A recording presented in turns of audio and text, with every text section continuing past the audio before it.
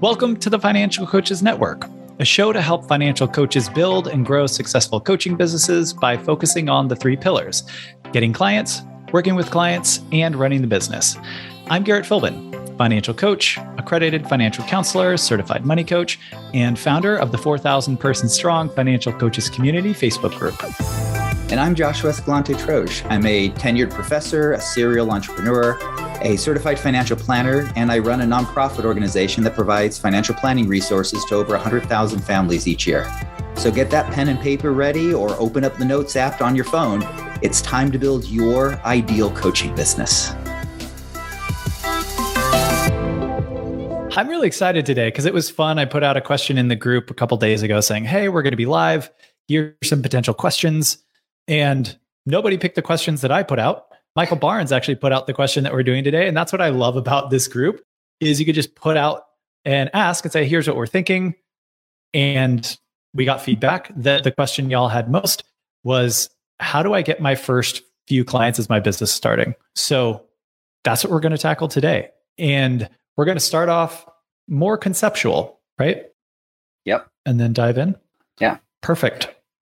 So let's start with kind of a preface of this may not be a satisfying answer because there is no silver bullet.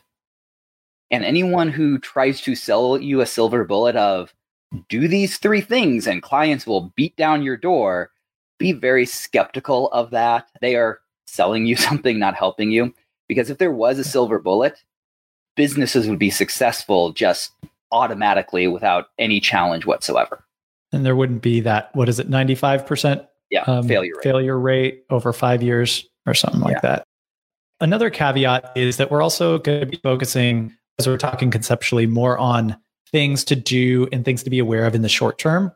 Mm-hmm. And so this idea is how to get your first few clients. So there are some things that we might say to not focus on in the beginning that you have heard as things to focus on that may be really great for long-term strategies or how to start getting clients in year 2, year 3, and beyond. So we are going to be focusing more specifically on these maybe in the first 6 months to a year of your business. Would that be accurate? Yeah. If you've got 200 clients already, probably a lot of these things are not going to apply to you. If you have 200 clients already, I want to shake your hand. Right, exactly. But the question was literally, how do we get started? And so if you're in your first 0 clients or first few clients or even your first dozen or so clients, these are going to be more relevant to where you're at. So let's start with talking through the ideas. And it's important to realize that getting clients is not you're going down to the store and picking up a gallon of milk, right? You can't go to the client store and buy them. It would be nice. So, right, it would be nice.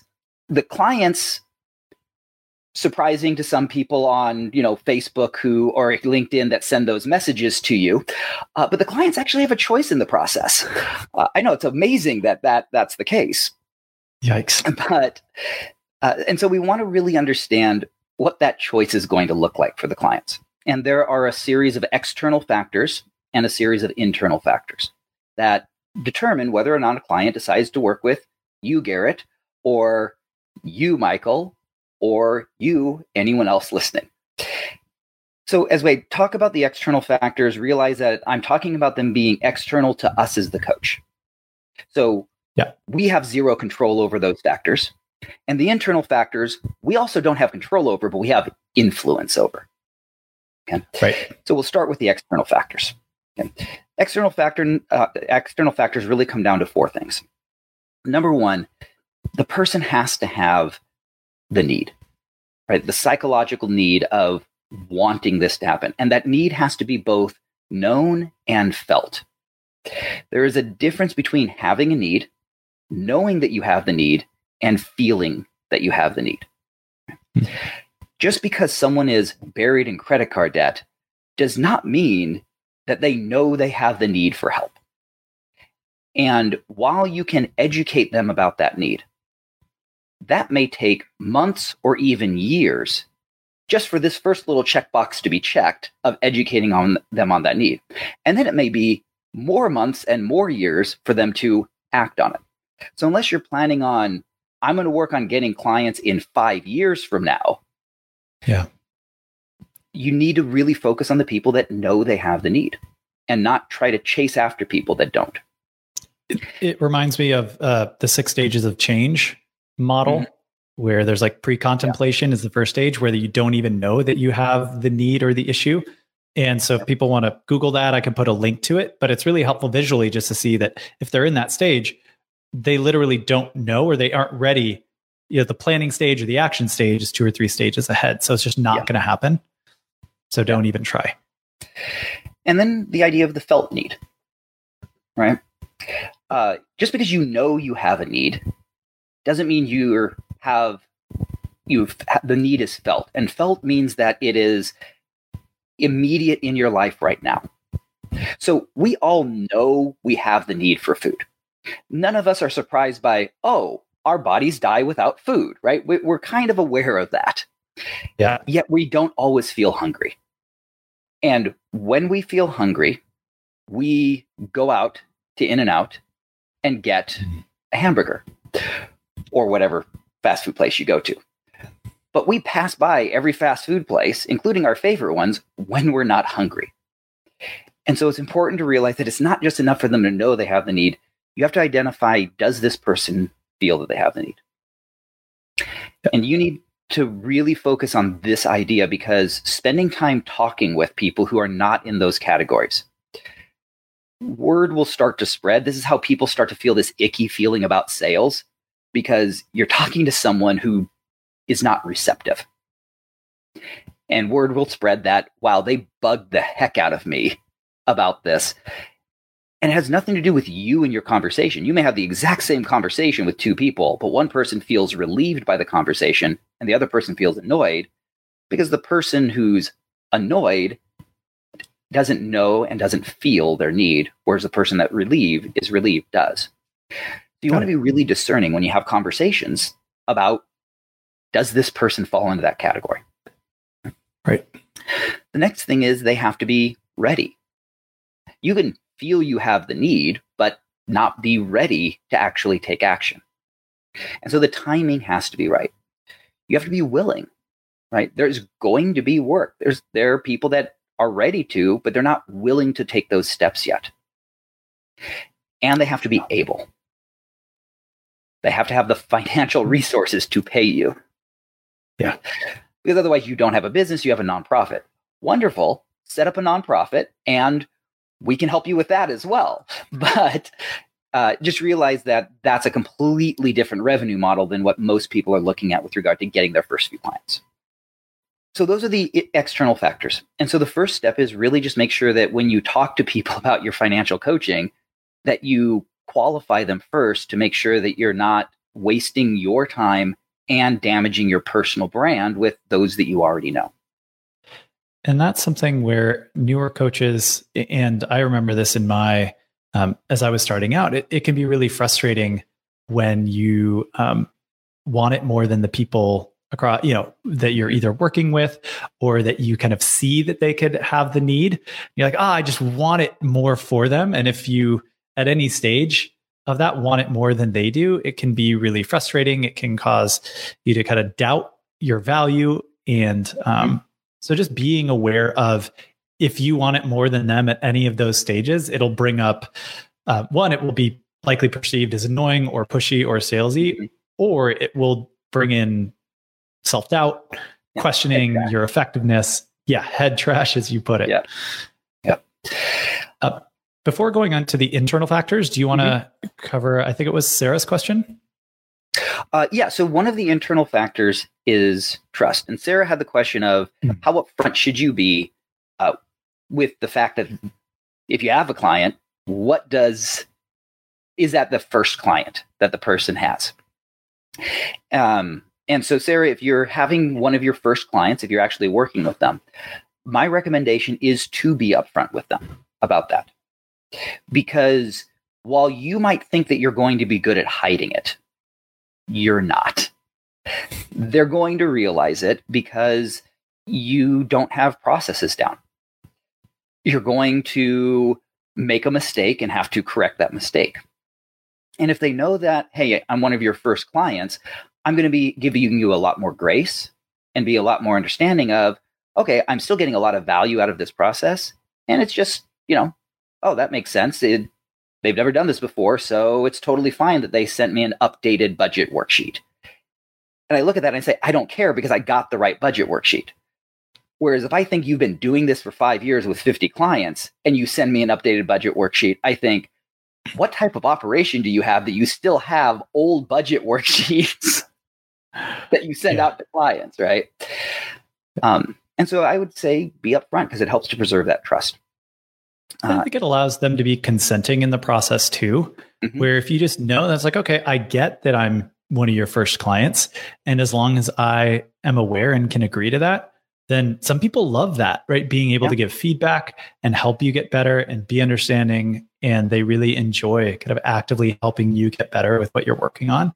So it can be a much better experience by making that be upfront. And it kind of reminds me of something I read in a book where this idea of trying to hold a beach ball underwater, it takes so much energy to hold a beach ball underwater. And that's kind of what you're doing if you aren't upfront with where you are and you're trying to hide that this is your first couple of clients.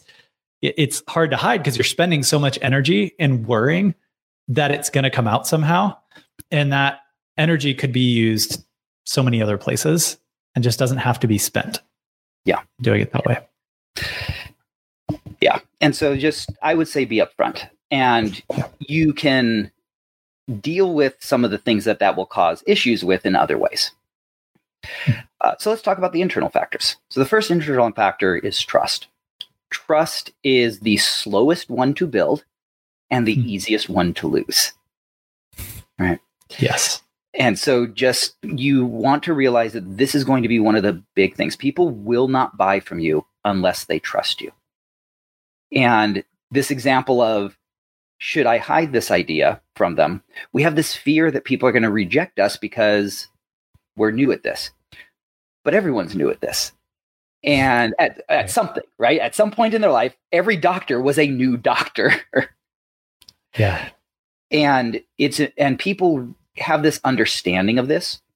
And the fact of the matter is, there are some people that are excited by it and some people that hate it. And it just means that you're going to be focusing on one group versus the other.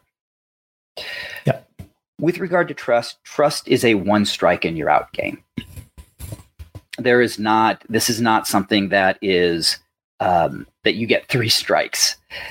If you have an employee and that employee does excellent work, and then they screw up and mess up a project, but you've had 4 years of them experiencing they do excellent work, what goes through your mind right then with they screwed up royally on this project? What are you thinking? Actually, a couple different things come up. Yeah. So I'm interested in now what you're thinking. Go for it. Yeah, I guess I would kind of wonder if they would do that again. My knee jerk is actually if they have 4 years of good work, that may be curious as to what happened. If there is something going on, right? Because if you have this track record, there's probably something externally going on where, right? Like they had a bad day. Are they going through something with their kids, right? Family members. Right. Yeah. You immediately go to, oh, something's going on outside of them that caused them to mess up. I wonder if I can help them. That's funny. I totally was like, oh my God, is this a trick question? No. Okay, good. I got it. Now let's flip the script. 4 years of working with this employee. They've never lied to you. And then you catch them in a big lie for one time. What's going through your head right now? How many other times have I been lied to? That I didn't notice it, right? Yeah. And this is really important. Trust is a one strike and you're out game. With almost everything else in what we do with our clients, in the other internal factors, there is grace. There is our past experiences with those clients override that one experience. But trust, we immediately go to, oh, now they've shown their true character, and now I'm looking for how 4 years of past experiences were wrong. Yeah. Right?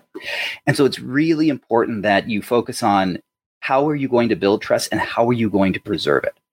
And this is not just with your clients. This is with the people that you interact with that you're trying to get as clients. Mm-hmm. Right? And I don't mean you're in the sales process. I mean, literally, if you're posting on Facebook and one of the things you want to do is be able to promote on Facebook that you're doing financial coaching. And so if anyone needs help, you're available to them, right? To your existing network. Be very careful about doing things that diminish trust with that existing network. Yeah. The second factor is confidence, right? Not your confidence, their confidence that you can actually do what you say you can do, right? That you can actually help them. And you saying over and over again, here's my story, this is my experience, right? Those things are helpful, but everyone has a story. I know lots of people who love building model airplanes, and they've got a lot of experience building model airplanes, but I would not get into an airplane that they built from scratch. Yep. Because the consequences are too big if they don't know what they're doing. Correct. And so while your story is a powerful part of that confidence, you have to realize that it's only going to take you so far. And you want to start looking at how can you build external validation? Right? How can you look to being able to show that you have this certification or you've taken these courses at a university, right? Because those things, and it doesn't mean that you have to get an AFC or a CFP certification, but even saying, I've gone through the CFP curriculum at a local university, right? That at least shows some external validation. Part of external validation is things like testimonials. Can't really have testimonials when you're getting your first few clients, so that's kind of the challenge, right? Yeah. But external validation doesn't have to be big certifications and things. It can be, here are people I've worked with. It can be your Yelp page, Garrett, right? That's right. External validation.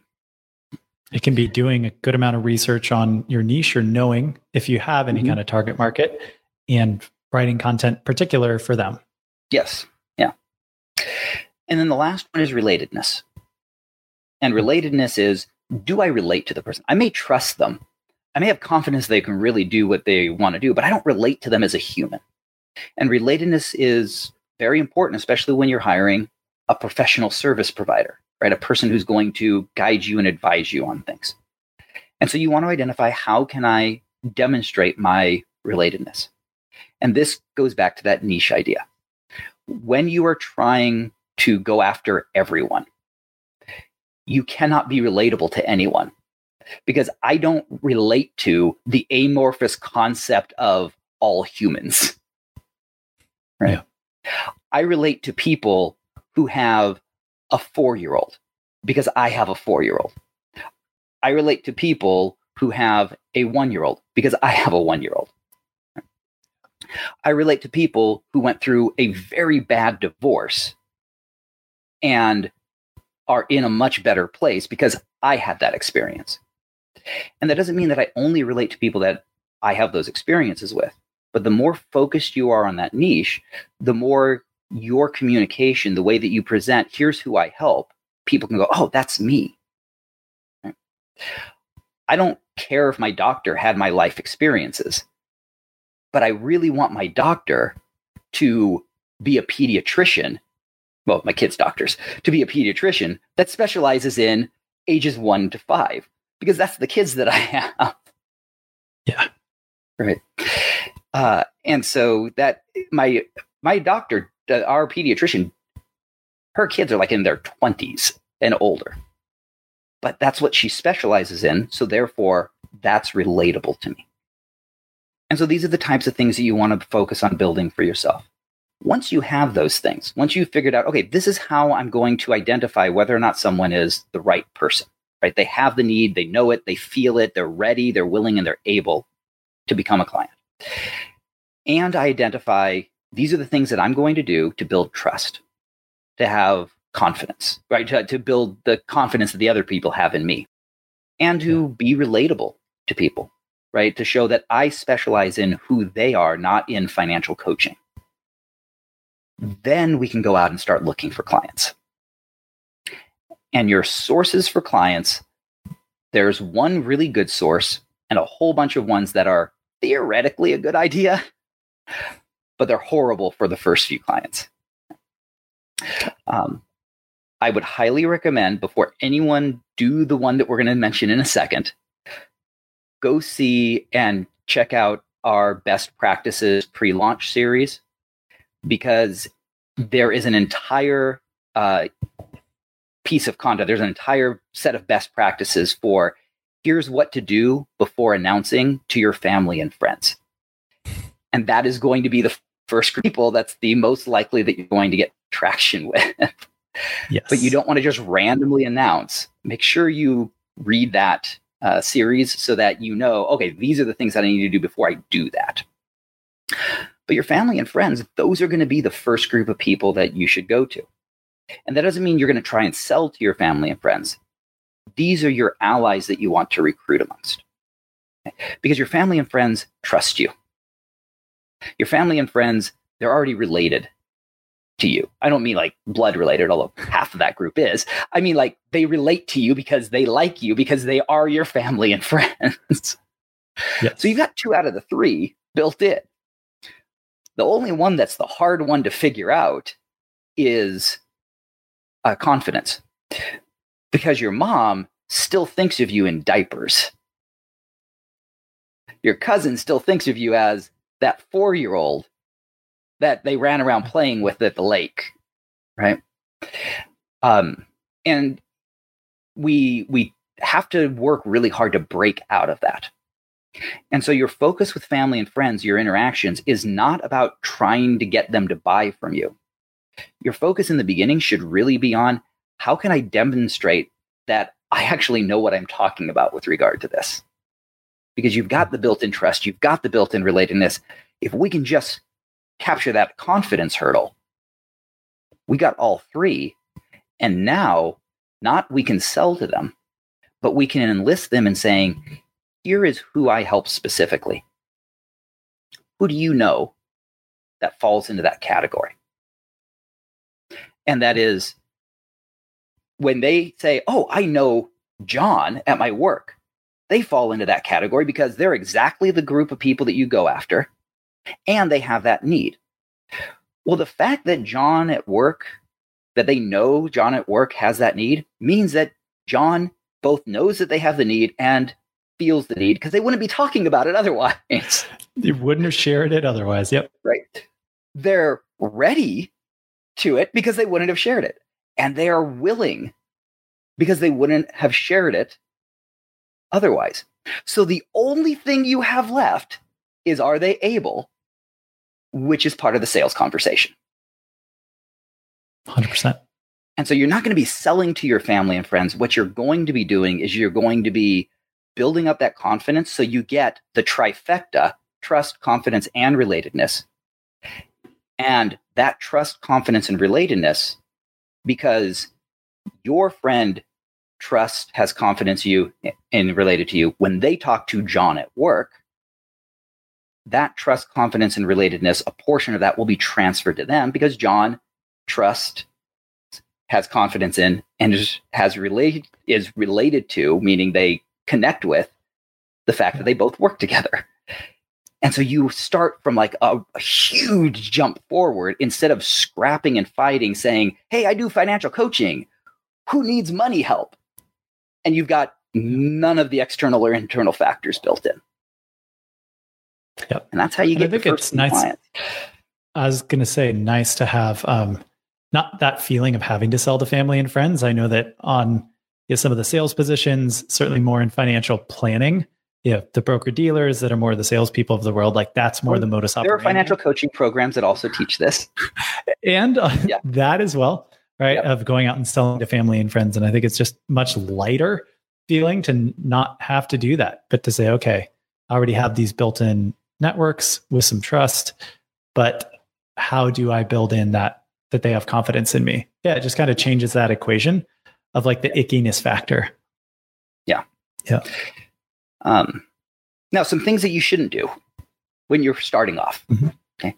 First thing that you shouldn't do with your started off, I do not believe that you should go after CPAs, enrolled agents, financial advisors as referral partners. That if you can crack that, it is a huge opportunity. So don't get me wrong. I'm not saying that this is a bad idea to do.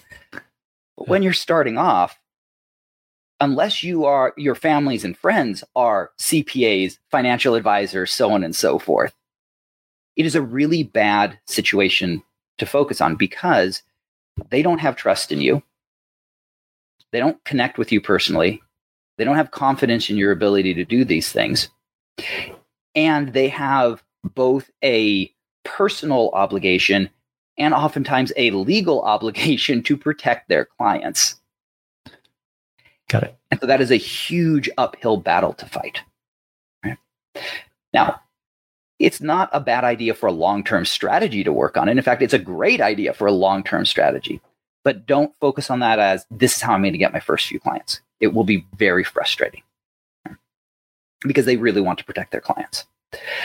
And if they don't want to protect their clients, they're not good for partners. The good ones will. The good ones will want to protect themselves. Next, social media influenced.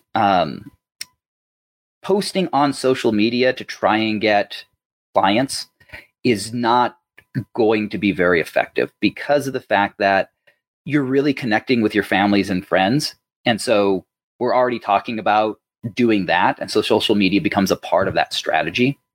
But trying to just go out there and gather random people on social media, number one, that is a huge uphill battle. And people will say, what are you guys talking about? Garrett's built a 3,000 member Facebook group, right? He's built a huge audience. Yes. And how long did that take you, Garrett? Well, we're 2.5, if not 3 years into it. And most people who initially got here were here because I wrote a 27-page article that took me 2.5 years, of experience plus a month of writing to put together. So, and it went on Michael Kitz's website. Correct. It went at his audience he built for the last decade. Yeah. So if you want to spend 12 years doing it, by all means, Facebook can be an awesome opportunity for you. Right. And there are always going to be exceptions, right? There are always going to be people who are very connected already on social media and, but we're speaking to for the first 6 to 12 months, for most people, it won't be a very effective short-term client acquisition strategy. Yeah. And even the academic research is very mixed on this. So on the positive side, research has demonstrated that 67% of people say that they buy from companies they follow on Twitter. But that doesn't mean following on Twitter caused them to buy. That could be, I already like this company because I've been buying from Apple for the last 2 decades. Oh, they've got a Twitter account. I'm going to follow them. Right. Good point. On the flip side of that, Forrester research has shown that 2% of sales transactions come off of social media, whereas email and other search advertising and other things are much more effective. Got it. And so just the things that people look at as, oh, these are safe and easy things to do, they can be powerful, but they take enormous time to do. And they're not the low-hanging fruit that really defining who you serve and building out that relationship and that confidence, and then going to your family and friends to have them help you identify potential people. That is a much more focused thing. But you can't ask family and friends to talk to their friends and their family and their coworkers until you've built that confidence in them, in yourself. Well, there's a question that came in. Brandon's, or more of a comment. He said, the fact that most of friends are supportive is the problem. I can count on one hand the number of people that actually share my stuff and even want to talk about it. So I could hear maybe from what you've shared, it could be a confidence question. It could be an enrollment question. But that's a challenge that Brandon's been having. Yeah. And also realize that, go ahead. Yeah. Oh, no. You. Yeah.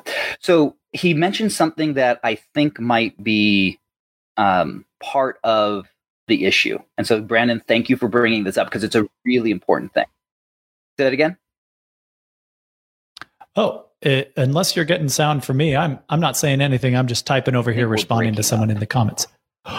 No. Oh, it might be my mic. So I'm sorry if we're having a little technical difficulties, but I will not talk for the next 2 minutes. It is all you. Okay, so I'll just talk and assume that you guys can hear me because I'm getting a little bit of lag on my side. So cool. Okay, so Brandon, thank you for bringing this up because it's a really important point. From the fact that he said, I can count on one hand the people that have shared. Right? I'm assuming that what that means is he's posting content and then hoping that people will reshare that content, reshare that point. And I want to be very clear about what I was talking about is having them help you find people that they know that need it. It is highly, highly unlikely that your content will be shared. Highly unlikely. Because, Garrett, you and I are friends on Facebook. You post something that is actually helpful and valuable. And so I'm going to like it because we're friends on Facebook and because this was a good article. But then in order for me to share, I have to think, oh, wow, how many of my friends could actually use this information? And while we think the answer is everyone, that is not what other people are going to think. Other people are going to think, oh, none of my friends talk about having credit card debt because we don't share that kind of stuff because we're embarrassed by it. So therefore, we're not going to publish or share this article. Right? Yeah. And so just realize that shares on Facebook is not it's not going to be a good, that's sort of that social media that going that direction. It's not going to be helpful. What I'm really talking about here is you focusing on building your confidence, usually by actual interactions with people, right? And then, although posting on Facebook can also be a part of that building their confidence in you. And it doesn't matter that they don't share it. If you're doing a bunch of stuff, including posting information on Facebook, Twitter, whatever else, and the person is thinking, oh, wow, they really know their stuff. Now, when you ask them, hey, I'm starting this business, again, read that best practices series on FCN's website before you do this. But yeah. I'm starting a business. Do you know of anyone that could use this help? Right? Because you've taken the time to build the confidence that you can actually do this stuff. Now they're going to think, oh yeah, this person would actually be helpful. And then ask for them to reach out. Say, hey, I would love to be able to help the person. Would you mind making an introduction? Would you mind, emailing both of us and saying, hey, here's some information. This is a person that helps with this type of stuff. You don't have to say, John, I know that you've got $40,000 in credit card debt, right? They don't have to put the other person on blast. But they can say, hey, John, based on our conversations, I think you might be interested in this person. They're a friend of mine. I've known them for a long time. And they might be able to help you. But until you build that confidence, they're not going to send that email. Got it. Yeah. A couple fun things came in. Karen said after you kind of knocked off social media, knocked off referral partners, she's like, well, there go all my great ideas for how to post. And I was like, Josh is very, very good at that.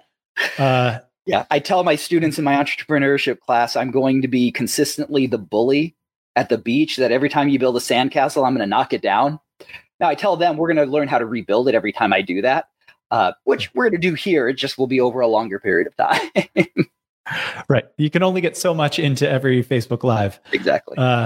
Which I also love. We got a couple snarky people. Emily Gillespie Blaine was like, wait, Garrett posts things that are helpful and valuable on Facebook. So thanks, Emily. No, that was a completely theoretical example. Yeah. Again, definitely theoretical, not actually true. But there was a question that came in from Robin. She said, since you're a CFP, Josh, are there full-time jobs that non-CFPs can pursue as a day job that will help bridge the coaching as a side hustle? Yeah. Well, first off, being a CFP is not a requirement for getting into financial advising. Yeah. The vast majority of people who call themselves financial advisors and are government licensed to sell products and even give advice, because those are two different things, selling products and giving advice, two separate licenses. The vast majority of them are not CFPs. And this really doesn't come out of that you shouldn't get a CFP. This comes out of there are multi-level marketing financial advisor firms out there that give people 2 weeks of training on how to sell products to their family and friends. So a lot of people who are quote unquote financial advisors are those multi-level marketing people. But just from a number standpoint, those two things are different concepts. But we'll assume that we're talking about non-licensed and non-CFPs. So we'll just kind of roll them all into one. And with regards to day jobs that you can get that will help with that, I would say think about who your ideal client is and what their needs are, and then get day jobs that would be helpful in those areas. So if your ideal clients are people who are dealing with big back taxes and they need help with budgeting to handle paying off those taxes, get a job as a enrolled agent in H&R Block. You can become an enrolled agent. CPA will take you forever to do. Becoming an enrolled agent, you could start now and be an enrolled agent by January. That gives you external validation. Now, if you're not going the tax route, don't do this. But this is an example, and this would be a day job that can build towards that. If you want to help people with buying their first house, go get a day job at a bank and work your way up to being a mortgage person at the bank. Because now you have inside knowledge, and guess what? You have external validation because, oh yeah, I worked for Farmers and Merchants Bank as a loan officer, as a mortgage loan officer. Wow, you really know your stuff. Why? Because Farmers and Merchants Bank become your external validation. Yeah, good point. And so just think about who your ideal client is and what their need is, what you're going to provide them with, and then find those day jobs that relate to that. Yeah. Oh, that was great. Robin was like, no taxes. I don't even do my own. Then yes, not the tax route. I love that you put that in there, Robin. Yeah. I don't either, by the way. Yeah, neither do I. I love taxes. Like, I get totally nerded out on them, but they are so ridiculously complicated. There is no way I'm going to do it on my own. Anything else that you have? Actually, first of all, if there are any additional questions that y'all have, please go put them in the comments so that we can get to them. If we don't get to them today, we'll also then come back and answer it. Yep, either in future lives, or we can come back in the comment section and answer them there. But was there anything kind of on your outline, things that you want to cover? No, that we haven't yet? We get all the major things that I wanted to make sure to talk about. So we'll sign off and see you guys in a week. Remember, this is fun. 11:15 now. I was going to say every Thursday, making it a consistent thing. So I'm excited. And we'll give you prompts for what questions you want us to answer and topics you want us to dive into. Cool. Well, thanks everybody. And thanks again, Josh. And we'll be on next week. Thank you for listening to this episode of the Financial Coaches Network podcast. If you enjoyed it, please subscribe so you'll be the first to know when a new episodes are released. And it helps iTunes and Stitcher and everyone else know that you like the podcast, so it recommends it to other people. And if you can think of one person, either a financial coach or someone aspiring to be, who would connect with and be helped by what we talked about today, share it with them as well. And if you're ready to build a successful financial coaching business, FCN has turnkey resources to help you get clients, work with those clients, and run your business efficiently. Head to financialcoachesnetwork.com/start here. Thank you again for listening, and we'll catch you on the next episode of the Financial Coaches Network podcast.